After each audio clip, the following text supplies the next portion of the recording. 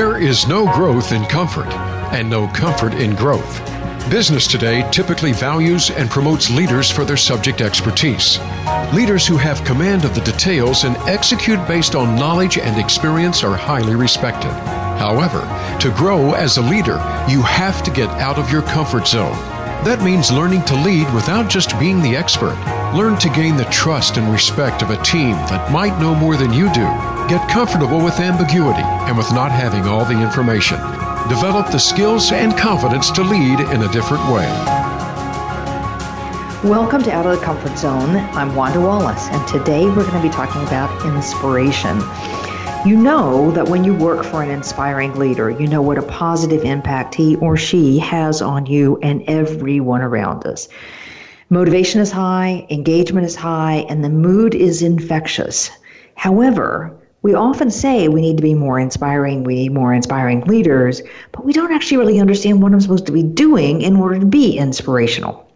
And it's hard. Even if I work for somebody who's inspirational, we find it's very difficult to replicate that when you step up to take the leadership role. So what we want to talk about today is what is it that inspiring leaders do that makes them so inspiring? And therefore, how can you become more inspiring?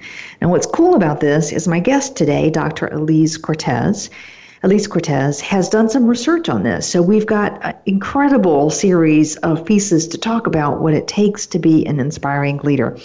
So Elise is a speaker, consultant, coach, published author, radio show host, a development engagement catalyst.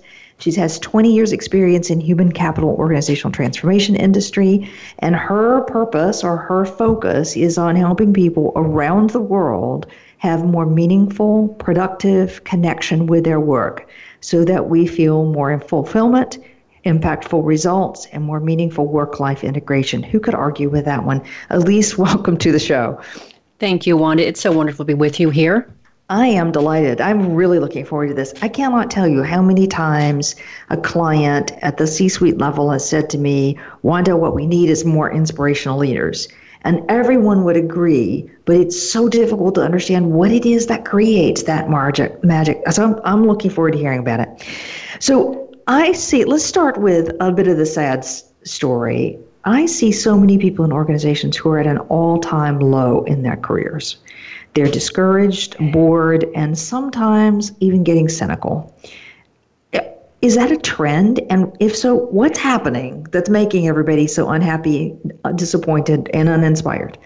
Yeah, what a great question to start off with, Wanda. And if we could probably go on just to this question for a couple hours, but we'll just start with the highlights. First, one thing I do want to say is just if you look at the Gallup organization, Wanda, I'm sure you know who they are, as do many of our listeners. They report that only 15% of the global workforce is fully engaged in their work. Only 15. So to your point, so when I think about that, right, and we spend 40% of our lives engaged in work, whether that's school to get ready for work or it's the hours or the commute, it's 40% of our lives. And so right out of the gate, speaking of the sad story, if we're dragging ourselves through Monday through Friday, I think that's a really sad state of affairs and a really waste of a precious life. So you ask, what's behind that? I think there's a few things. One is that I think more and more people are becoming a little disenfranchised with the way the world of work is done today. A lot of organizations downsize, right size, reorg, and that gets really, really hard.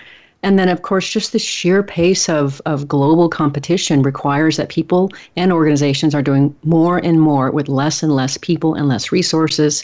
It's fast and furious. And then one other thing I'll say, and I'd love for you to comment on what I'm saying here, I also think another part of it, Wanda, is to the point of your show, I think a lot of people are unwilling to go out of their comfort zone to go and pursue something that would be more fulfilling. Yeah. It's a little bit easier to stay to what you know because, especially if I stay to my expertise, I'm valued by the organization. And, I would trade this job for being the exact same job somewhere else. And I think people are unwilling to step out of that one. It's interesting. An upcoming guest on a radio show for me is Elizabeth Doty. And Elizabeth has this notion that one of the things we do is we make all these promises and commitments that we actually can't fulfill. And so that inability to fulfill our commitments is adding stress. And I'll give you an example. I was with a client this week who cares deeply. She finds meaning in the quality of the work that she does. It gives her great satisfaction to know that she's done a good job on something. But given the pace and the number of things that she's in and the things that she's being demanded to jump in and act on without time to do quality, it's stressing her out. And it's just this sense, I feel like she said, I feel like I can't keep my commitments to people.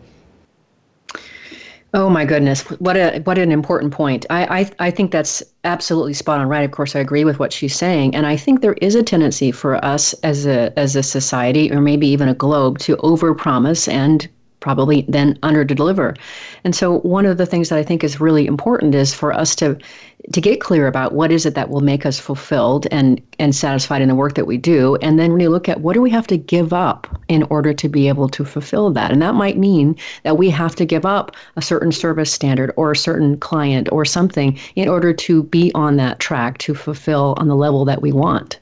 Yeah, I think that's a really important one. And it's a hard conversation because no one seems to want to say no to anything. And especially the people above you in the organization seem incapable of saying no and focus.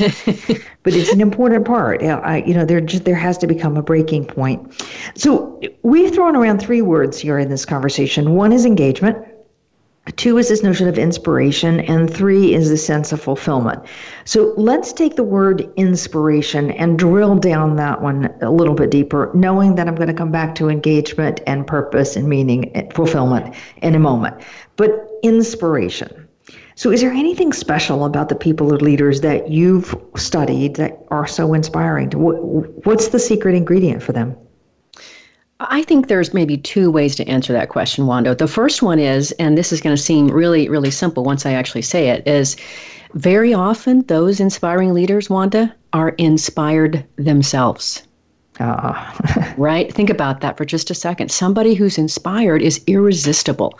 Think about the kid that you see even just playing out in the park, and he's got his favorite ball and he's with his favorite friend, and they're just having a great time. They're emitting all this fantastic energy, right? It's like that. So I think one thing that we can look at is if people can find a way to engage themselves in life, to be inspired in the first place, that's more than half the battle.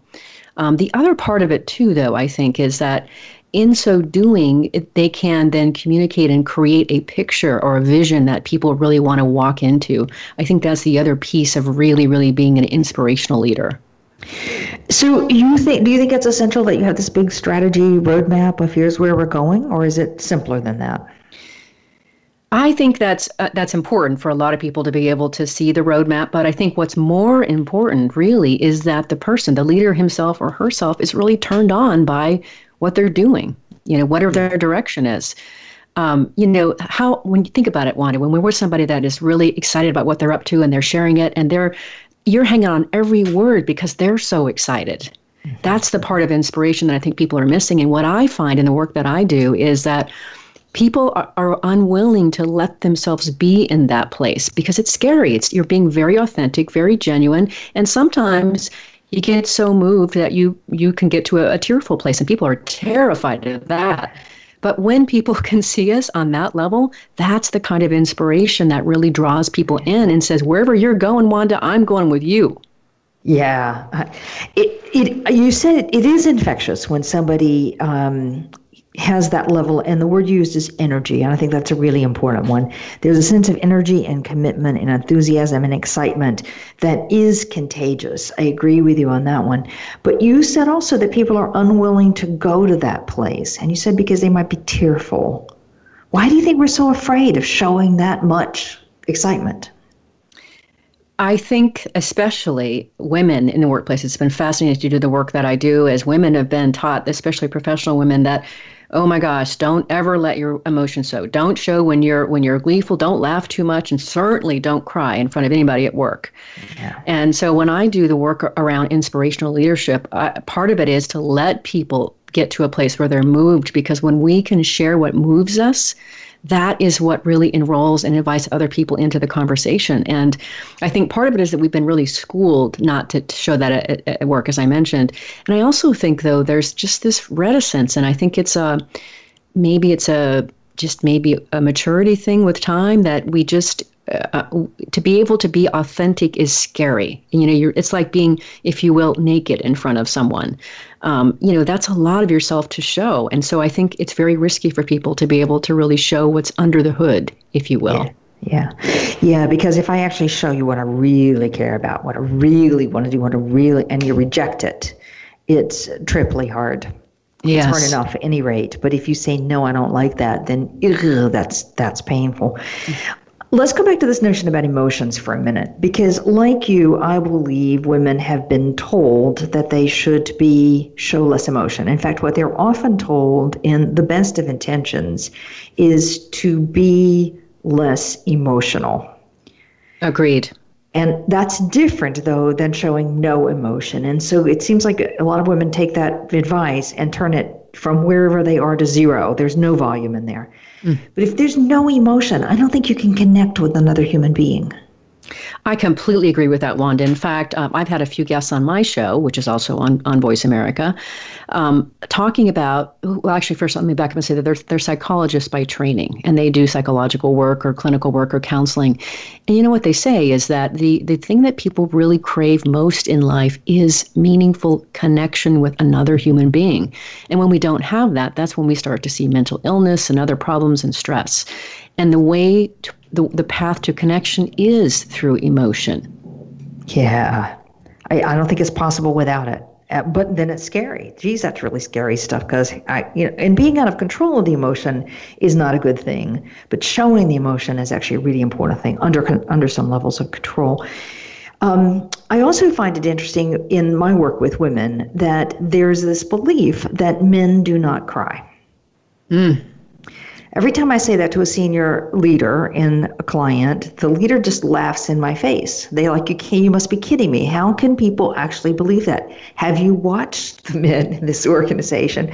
They're nothing but a bundle of emotion. And I always turn to, like sports teams. We've just been watching the World Cup, or yes. Anyone. Rugby is one of my favorite ones.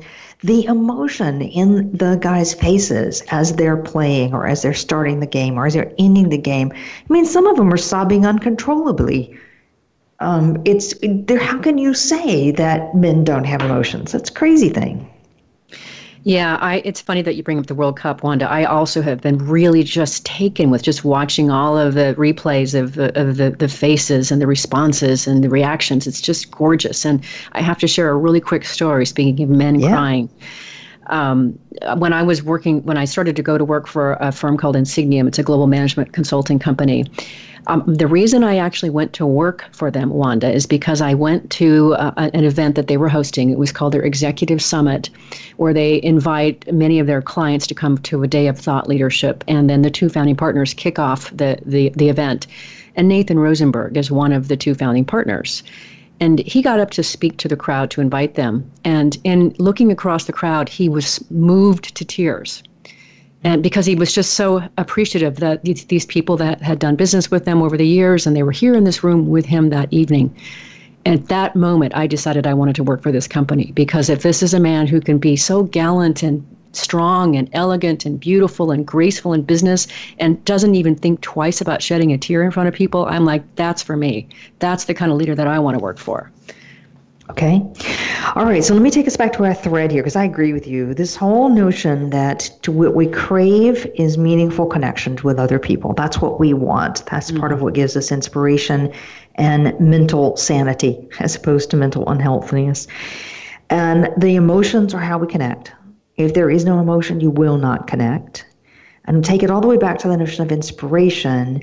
To be inspiring as a leader, I need to be committed and energized and excited about something, and to show that to the rest of the world, which is a bit vulnerable and a bit scary.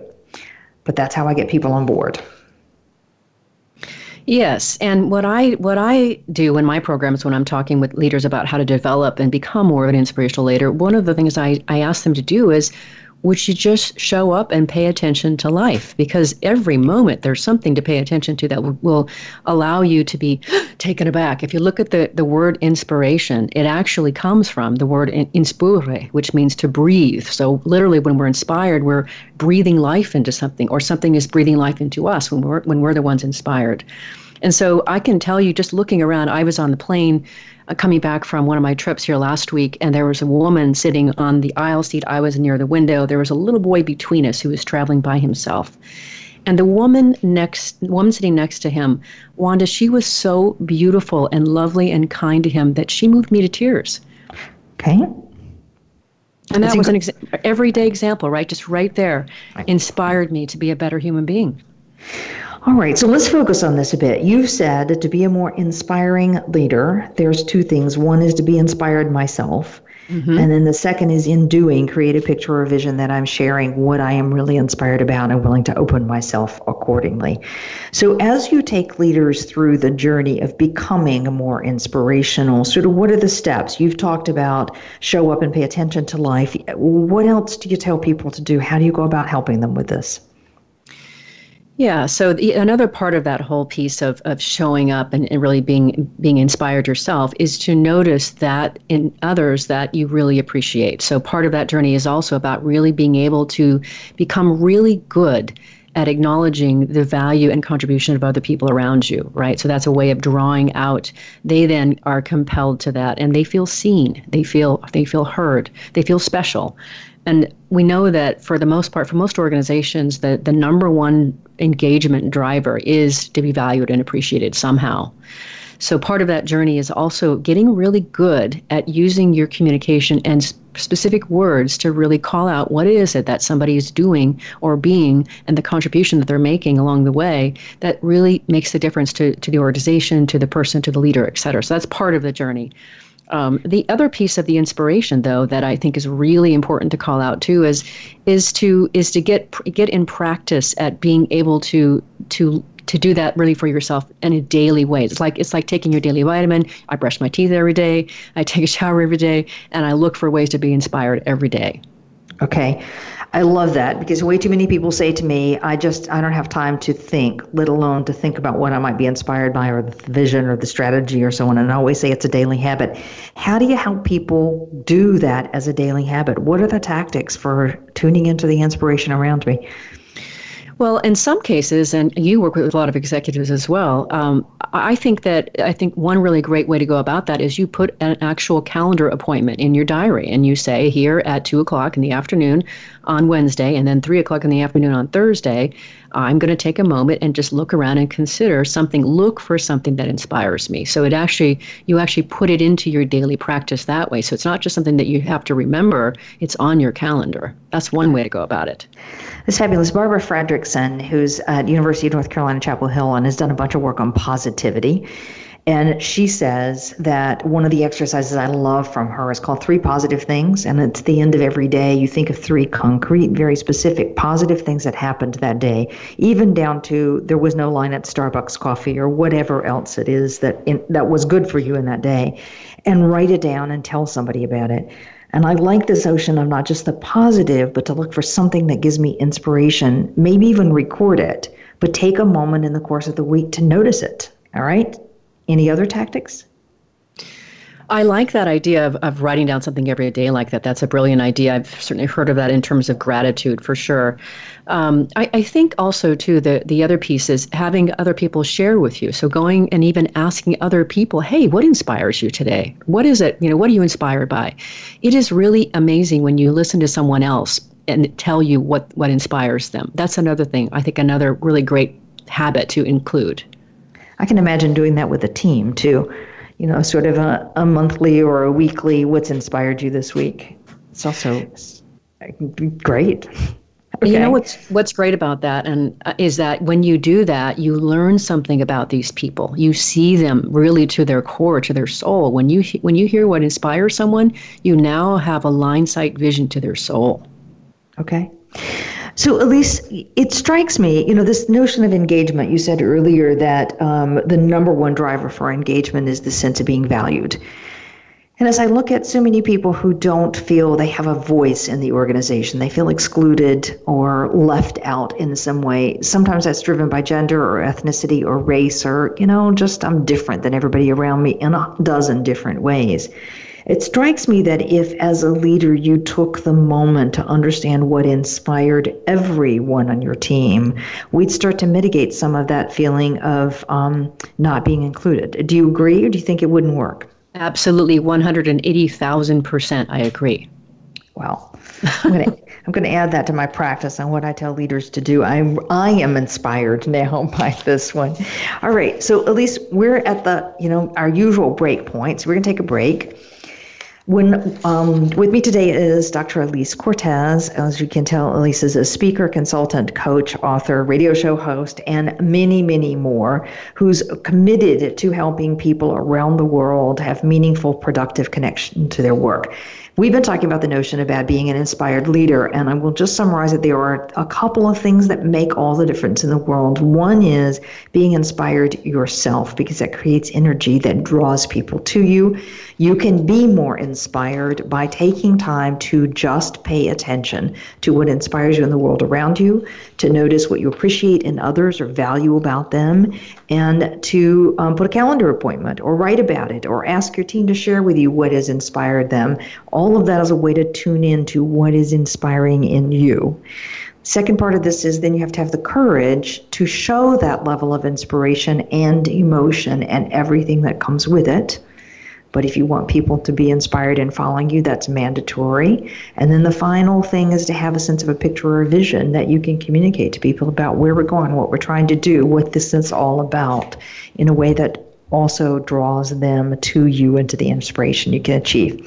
So when we come back, I want to talk about how you can find a better sense of meaning, purpose for yourself as a leader. We'll be right back.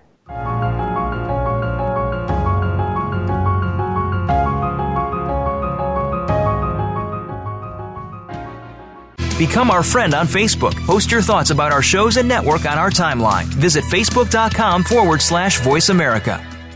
How is your work-life balance? In most businesses, no matter where you are positioned, there is always room for improvement. If you're an executive, learn insight about your business. Are you an employee? Learn how to better work with your team. Even if you're not in business, you can learn where your strengths and weaknesses can be played to their best potential. The Work-Life Balance with host Rick Morris can be heard live every Friday at 5 p.m. Eastern Time, 2 p.m. Pacific Time on the Voice America Business Channel. If you want more information on the articles, books, coaching, and seminars we offer, go to our website at www.leadershipforuminc.com. You're sure to find some helpful links, videos, and more to help you create a winning strategy for your organization. Leadership Forum, Inc., helping organizations get it and keep it. From the boardroom to you, Voice America Business Network.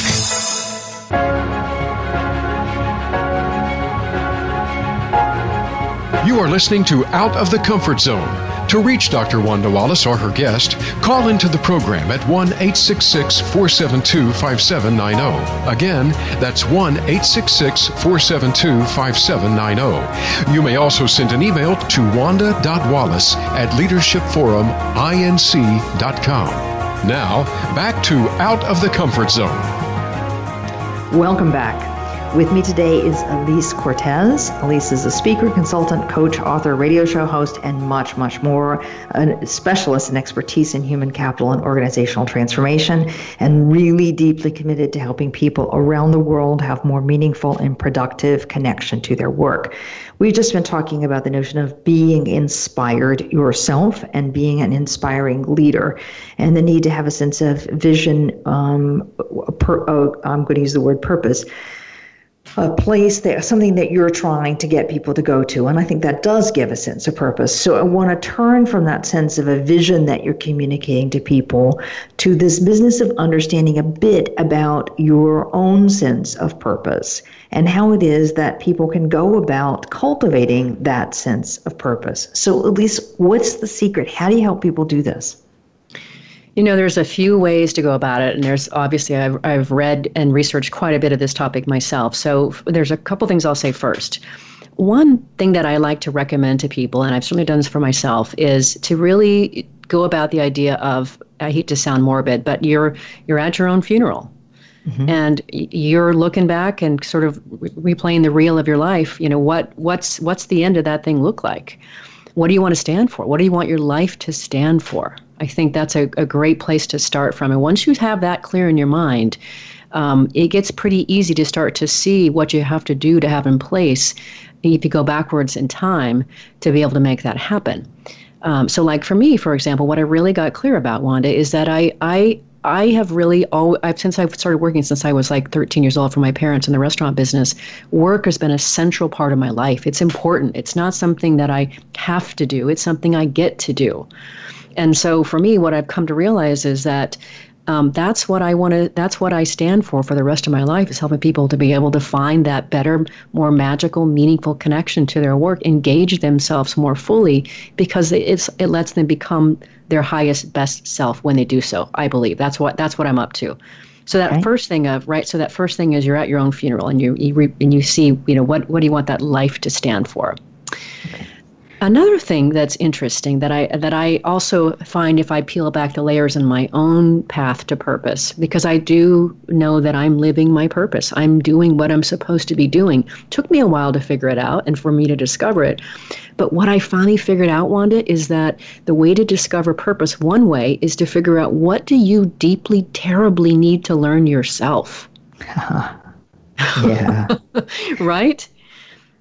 And what I needed to learn for myself was, what is my purpose? What is it? What do I really want to contribute? What do I want my life to stand for? And once I really figured out that that's what it was, I recognized there was an itch across the globe that needed to be scratched in that way too. And so for me, that was part of my own path to purpose. Yeah. I do think that a lot of people in the world are looking for this sense of meaning. What am I doing? I'm working so hard. I'm putting so much energy. I'm sacrificing some relationships for doing all of this work. What's the meaning and value in it? And you can put a lot of words around that one, but at the end of the day, we often settle with the word purpose. What is it that gives me that sense of fulfillment and satisfaction with my life? So I think we are on a new quest.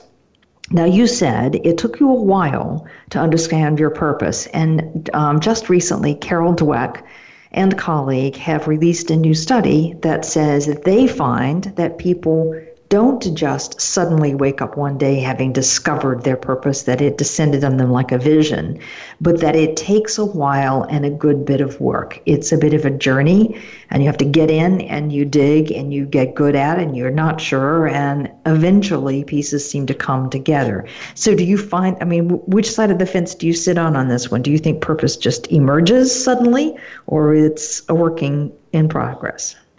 I think for some people it does emerge suddenly. They're the lucky few that we hear about that just sort of figured out early in life, what they were about and how to make it work in the world. And, I look at the research that I did where I interviewed 115 people after I finished my dissertation. And a few of them would say things like, I was 4 years old and I would just go out into the backyard and look at the sky and watch the planes go by. And I knew I was a pilot.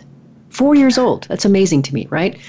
And I was so jealous listening to these stories because just like Dweck and company, mine unfolded over time. And I think really what happened for me, Wanda, is the divining rod, if you will, kind of just was working its way in my life. And when I got out of the way of that thing and let it do its real work and just sort of I almost think of it like the layers of person that we shroud ourselves with that gets in the way of our purpose or covers up our purpose.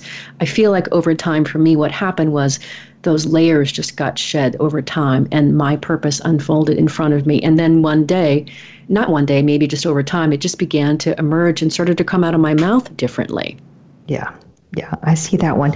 One of my former guests, Steve, has said, and does a lot of work on this one, that it's all the messages that we carry around with us that our parents and school and everyone have said we should. You're supposed to be this, you should do this, you shouldn't do that, you should act this way, you should think this way, you should go into this profession, all that should stuff.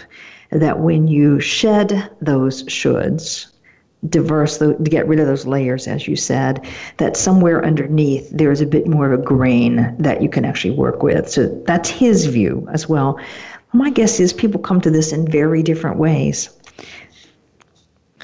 I agree with that. And another way that I just read, I was on vacation in Australia and New Zealand recently, had a great time. And of course I took 6 books because that's what I do when I vacation and I'm on the plane. And I read a book by Jeff Goins. It's called The Art of Work, A Proven Path to Discovering What You Are Meant to Do. And what he says in that, one of his suggestions to finding purpose is, he says, go back and catalog all the meaningful events in your life from as far back as you can remember. Write them all down, and then look and see if you can see a pattern there among them. Okay. Is there any kind of a thread there that shows up? I did that, of course. Now, mind you, I haven't given that enough work, but I think that's an interesting idea to see if you can start to thread together. Is there anything about that particular set of events that seems to hang together in a particular way? Mm-hmm, mm-hmm. Yeah, often, at least for me, I find that when I've discovered what it is I want to articulate as my sense of purpose, I can go back in my life and see the threads. But I can't always see the threads until I know what the destination is. So I can see how that could be a useful tool. It's also got some challenges with it as well. Okay, so we got 3. What do I want my life to stand for at the end of the day? The kind of letting, for some people it emerges, so it can take some time. For some people it's instantaneous. There's this notion of cataloging the meaningful events in life and looking back. Are there any other tips for figuring out what your purpose is? There's one other that I think is going to be probably laughable, if you'll indulge me, Wanda. Okay. It's, ready for this? Drum roll, please. Ask other people who know you. Right? Because what I find fascinating is that we kid ourselves a lot. So, and maybe it goes back to what you said before about the shoulds. I should be this, I should do that. Yet, though, the way that we show up in life is sometimes just so innate to us. It's just who we are. I did something some time ago. I was taking a course, and they asked us to go out in the community, the people we knew, and interview them about what were our strengths, our weaknesses, et cetera, and kind of what they thought we stood for. And every single one of the people I interviewed, all 5 of them said, Elise, you're all about empowering and inspiring people. That's what you do. That's who you are. It's true. That's absolutely true, right? And I don't necessarily describe myself that way, do now, but this was some time ago, but it was blatantly obvious to them. Okay. I think that's true. I mean, I think about friends that I have watched over the years struggle with their sense of meaning and so on in life. And to me, you can see some threads for them. And one of my friends in particular has just sort of now discovered where it is that she wants to go in the rest of her life and is doing a fabulous job. And I look back at it and say, but that makes so much sense because it was so clear from the beginning that this is something you wanted to do. I'm not sure I could have articulated it quite that way, but still I think friends can help a whole lot. Okay, so if we do this journey here as individuals, and for some of us it'll be fast, and for some of us it may take a while and a lot of effort, what's the payoff? Why is it worth it? Yeah, that's a great question.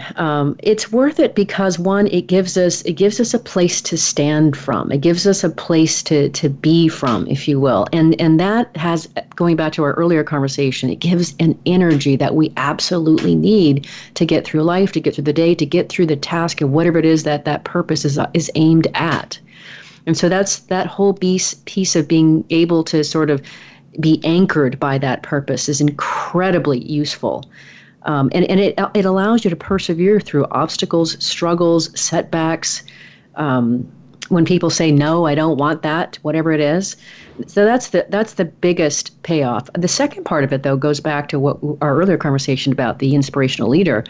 When we really work from a place of purpose, we are often incredibly inspiring to other people. And they want to come along with us, or they at least want to hang out with us. So there's the piece that you're probably not going to be by yourself if you live in your purpose or working from your purpose. People will want to come on the ride with you. So those are the 2 major things that I would say are incredibly good reasons to go out looking for purpose. Yeah. I've been converted to this whole thing. I can't say that it was part of my mission all along, but I can say that I have been studying this whole sense of purpose most recently, and in that journey trying to find what my own purpose is. And I can say absolutely, totally, as I watch people describe what gives them meaning in their lives and in their work lives in particular, and especially if they can do that in terms of telling the story. Why is this important to me?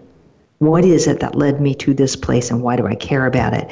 You can watch every audience everywhere in the world just relate and connect in a palpable way. So I believe you that really makes for inspiration. It does. And in fact, was one other thing that I was going to say when you ask about what are the ways that we can cultivate purpose or go looking for it. Another thing that I like to tell my audience is that you can look for the kinds of things that just really just jazz you. You know, what is it that you just can't not pay attention to or pour yourself into? And the other side of that is if you can't find something that you actually love and are passionate about, what's something that you hate or want to eradicate from the planet, right? That's another way to look at it. That's a great way to say it. So what is it that I love? What am I really drawn to? But what am I rejecting? I get that. I hate it. I want to get rid of it. That's a great way to think about it. All right, parallels. I'm going to do one more parallel for you. That is, this sense of, you said that if you have this sense of purpose, that it gives you energy and it keeps you anchored. And it's just incredibly useful and allows you to persevere through obstacles. When we look at elite athletes, so Stu Wilkinson was a guest a couple of weeks ago and talked about what it is to train and get an elite athlete ready for an Olympic performance. And part of that is they have to have a sense of purpose. Why am I doing this? And the purpose that matters cannot be because my parents want me to, or my coach wants me to, or because I want to win. Because Stu will say, you lose more than you win when you're a world-class athlete. So it's that sense of why am I doing this for the purpose that allows people to persevere through injuries and through losses and through disappointments and setbacks. So yeah, from another field, we get the same information coming back about how important it is to have your own sense of why I'm doing what I'm doing. What's the purpose? To that end, you reminded me of something really important about purpose that I forgot to mention, Wanda, and that is another key component for purpose for a lot of people is that the direction on which it's focused. You're serving something other than yourself. Mm-hmm. In other words, to your point, you're not an athlete because you want to win this particular game. Maybe it's you want to win for the team, or you want to represent your community well, or whatever it is. But the point about purpose that's really important too is that oftentimes for it to be really, really powerful and effective is its aim is to serve a greater good or a greater group.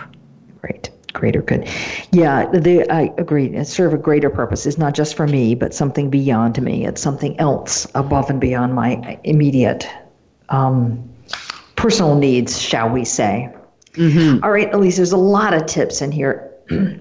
Let me see if I can try to do some sense of summary from this one. If I take the starting place as how do I become a more inspirational leader, and I admit that part of what I need to do is to be inspired myself. And I can be inspired myself because I look around me, because I find what I'm excited and passionate about, because I have my own sense of purpose that gives me energy and my willingness to share that with people and understand what it is I'm about. If that's the case, then we have several ways to go about thinking about, understanding, uncovering what your purpose might be, sense of meaning and fulfillment in your life. So, and as you rightly said, it's something other than yourself. So serving, who are you trying to serve is the great question to ask. For some of us, we'll be lucky enough that we'll have known it all along. And for others, if we have to do a little digging, either thinking about what we want our life to stand for at the end of the day, to look at the catalog of events in our life and ask, what's the thread there, to ask people to tell us about it, or any number of other ways. Look at what inspires you, what jazzes you, and also to look at what you hate. I think I've captured them all, Elise. I think you did great. All right. So we're going to take a break again. When we come back, I want to talk about this third word that we've been bouncing around. So we've been talking about inspiration, we've been talking about purpose, and now I want to talk about engagement. And in particular, I want to hear a bit about Elise research on engagement and the drivers for engagement. We'll be right back.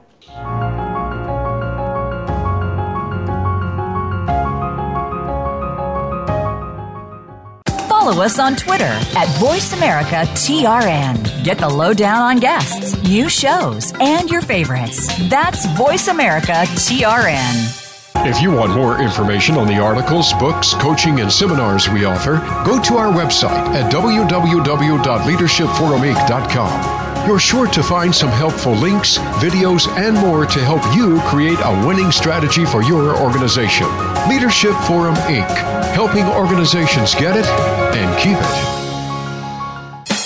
Tune in to The Soul of Enterprise, Business in the Knowledge Economy, with co-hosts Ron Baker and Ed Kless. Ron and Ed will show you how to recognize that wealth is created by intellectual capital. It's all in the possibilities that we can create and that are created for us. These possibilities are destined to be discovered by human imagination and through the service of others, creating a brighter future for all of us. The Soul of Enterprise is heard live every Friday at 1 p.m. Pacific Time, 4 p.m. Eastern on the Voice America Business Channel and simulcast at the same time on the Voice America Variety Channel. The business community's first choice in Internet Talk Radio. Voice America Business Network.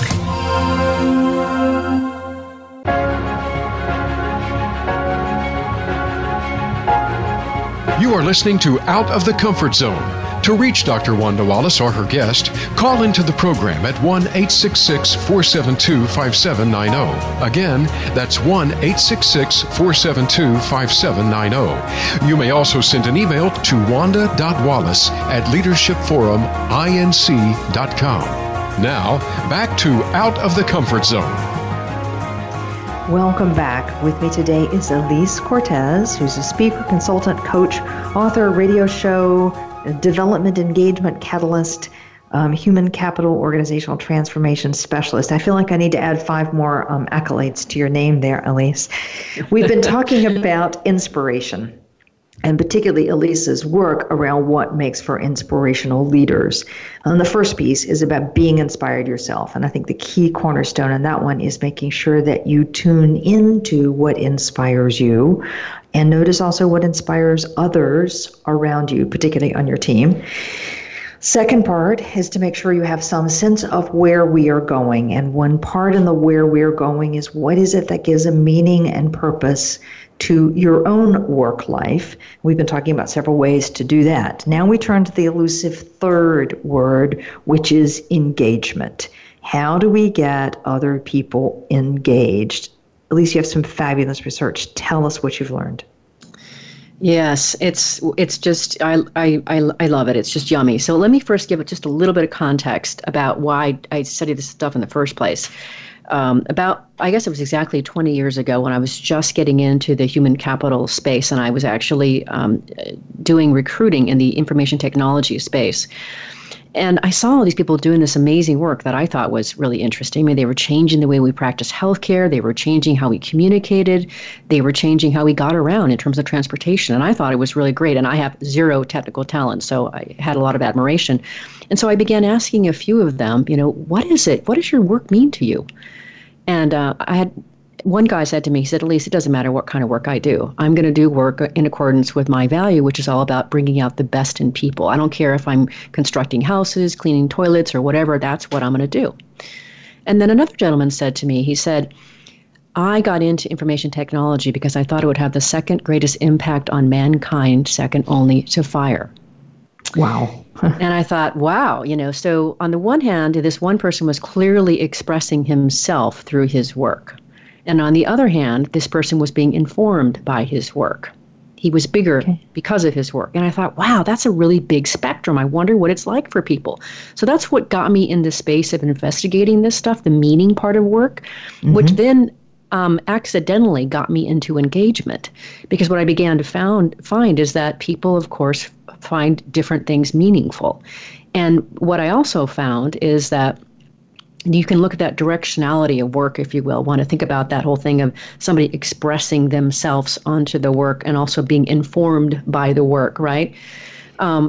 in between that is when work just fits who we are. It's just, it's hand in glove, or it's inseparable to who we are, which is when we're probably living our purpose.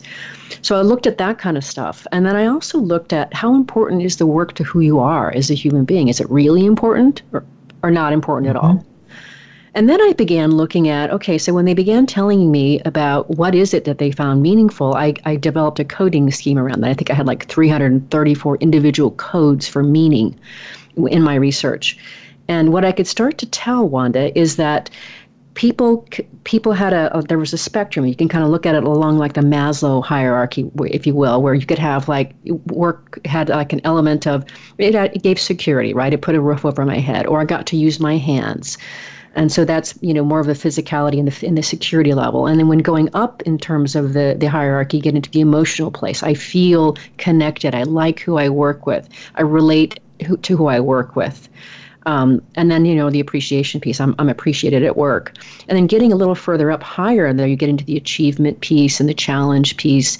Those, again, go higher up in the meaning hierarchy. And then you get into like the values place, where people are starting to feel like they're living and working and expressing their values. And then further on, you get up into the purpose. And beyond that is transcendence, where people are actually, they see their work as connecting other people to a higher power. Think of priests and rabbis and things like that. So what I began to notice in my research is I found 15 modes of engagement, and I began to notice that there was a connection in that the more meaningful the work was, the more it generally called into the higher part of that hierarchy. The less meaningful it was on the lesser end of the hierarchy. And the more of the work that the person put into them, the more of how that person put themselves into their work, whether it was a fit or inseparable, also indicated its strength of engagement. Does that make sense? Wow. Okay. So that the strength of engagement is driven by how much I put myself into the work. That makes a lot of sense to me. Yes, and to what level am I activating in that meaning hierarchy? So the higher level of meaning activation in the hierarchy, and then generally speaking, what would happen, I think really what happens, maybe by osmosis or automatically, is that the higher up that you get in that, it seems to already take more of the person, in order to be able to connect on that level. Okay. All right. So in this hierarchy that we go from security to emotions and feeling connected to achievement and challenge to values to purpose to transcendence in the classic Maslow's hierarchy, the higher I find my work takes me in that hierarchy, the more I put myself into that work. And the more I put myself into the work, the stronger the engagement. Did I get that straight? Yes, ma'am. Yes, ma'am. Beautiful. Okay. All right. Makes tons of sense. So when you classified people's engagements, you said you found 15 modes. Say a little bit about what those were. What are the differences between those? Yeah, so let me start with the bottom one, and it was, and if I can, in so doing, I'm going to tell you a little bit of a story. So the very last one, the most, it's important to recognize as you started the show that there are a lot of people who are not engaged. Their work isn't meaningful to them. And, of course, I found that. And work can actually take away from our sense of self or be detached from our sense of self. But the very bottom of the wrong mode that I found is what I call existential crisis. It's not a good place to be. And I don't know what percentage of the population out there is experiencing that, but I have experienced it myself over time personally. It's awful. But it's that place where work is so miserable for you, and it's so either debilitating or frustrating, or and you feel stuck in it. You feel like you have to be there, and it's taking away from a positive sense of yourself. Mm-hmm. So one of the people that I interviewed is a chef, and during the course of our interview, he cried no less than 5 or 6 different times, Wanda. Okay. All right. And he was just in a really miserable place. He felt very trapped in his work. He felt like, I can't get another job. I have to stay here because it pays me good money, and I owe I have to pay child support, and, my family is counting on this. The hours are terrible. I hate my boss. He's a real jerk. I mean, there were just all these different factors that came into play. And he goes, and I don't like who I'm being here. I feel like I'm not doing and being what I should be. So, part of my research design, Wanda, is that I came up with these 15 modes, and then I would then share back with the original person who I interviewed, here's the mode that I believe you're exhibiting, and here's why. You tell me if you agree or disagree. And do you think that since we've had the interview, say 6-7 months ago, that anything has changed? Okay. Well, I called up this chef with the results. I'd sent them on. Of course, part of it is that they get their interview transcript to review, and then they come back with the results. And I was really, really not looking forward to this phone call with this guy, because who wants to tell somebody, look, you're in existential crisis? Yeah, right. Right? I think you're in existential crisis. So I managed, I sent him the results ahead of time. Why do you, here's what I think, and let's have the call. We get on the call, and he goes, hey, Lisa, I've been so looking forward to talking to you. Great news. I'm all the way up into conflicted fit, which is one of my other modes, like 6 above that. He'd actually found a way to rise up in terms of engagement. I said, well, wow, that's amazing. So first, you agree that you were in the mode that I called for. He said, yes, absolutely. He said, but what happened was, I've got the same job. I've got the same crappy boss. I'm doing the same hours. But the difference is that after you interviewed me, I shared with my wife the transcript of our interview and my mother. And neither one of them knew how badly I felt and how alone I felt. And just in sharing that, it opened up something for me and gave me a new place to look at my life from and my work from. And now I look at my work as, wow, I make pretty good money. And, I've got a pretty cool job. And I'm able to send my kids to college. And so it's that whole thing of we're in charge of this ability to find the meaning and the purpose. So, the conflicted fit is like, I guess it would be probably like number 11 on the list. But that's another example of I'm doing the right kind of work, but in the wrong environment or for the wrong person. Right. Right. Love that. I love that one. Right. And so, sorry, did you want to say something else about that? No, go ahead. Yeah. Okay. So you can see I get just a little excited about this. But what was cool about doing this research, and it was a long, lengthy process, is these 15 different modes, they're mutable, Wanda. Any one of us can experience these. And when I share them with audiences, people are like, wait just a sec. There's another way besides the way I experience work to actually find your work meaningful? I had no idea. So another one that is also kind of interesting is, especially for the work that you and I do together in organizations, I call it generally impacting the organization. And this is where really you see a lot of professional leaders really doing the work of leading their team within the organization for the organization's purpose. Mm-hmm. So, and they find that's meaningful to them.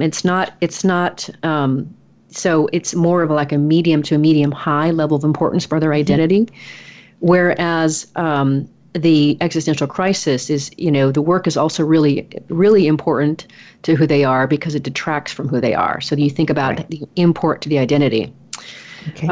Another one that's really interesting, and this is where I was for a lot of years before I really found my purpose, because I did this research, the original research, I did this 13 years ago. It's the mode that I call self-actualizing.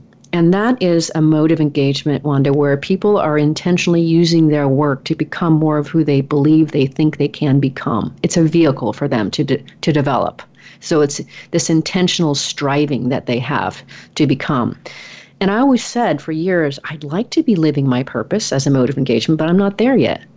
And so one day it was really interesting. I was speaking to an audience and I said, wow, I said, I'm now living my purpose. And I stopped myself, Wanda, because I realized those words had come out of my mouth and I didn't know them. They were there. It was just, It was arresting. It was wonderful. Another mode that I found that's really interesting is what I call challenging cognitive resonance.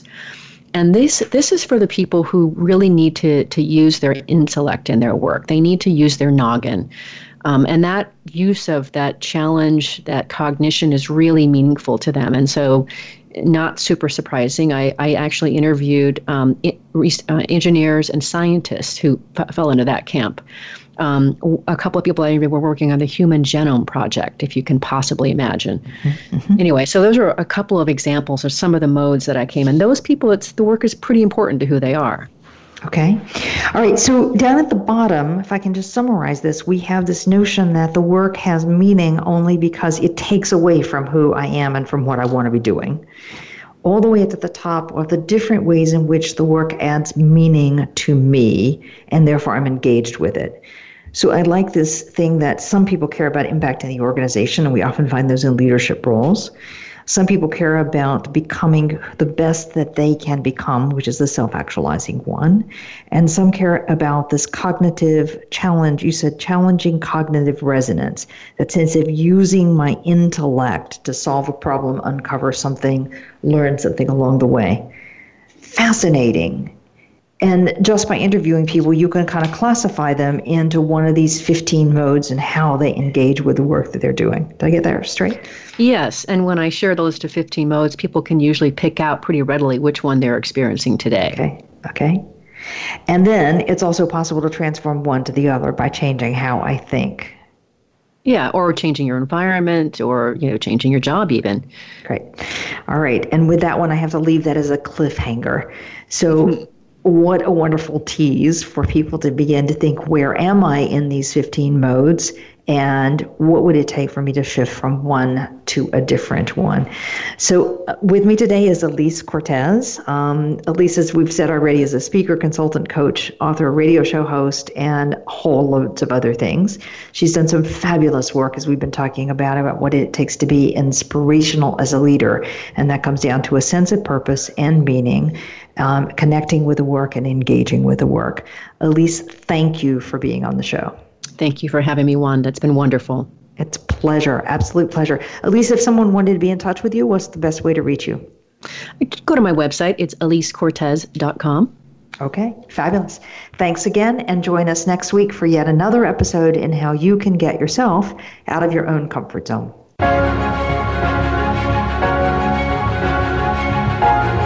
Thank you for joining us for Out of the Comfort Zone. Tune in again for another edition with Dr. Wanda Wallace next Friday at 11 a.m. Pacific Time and 2 p.m. Eastern Time on the Voice America Business Channel. Reach outside your comfort zone this week.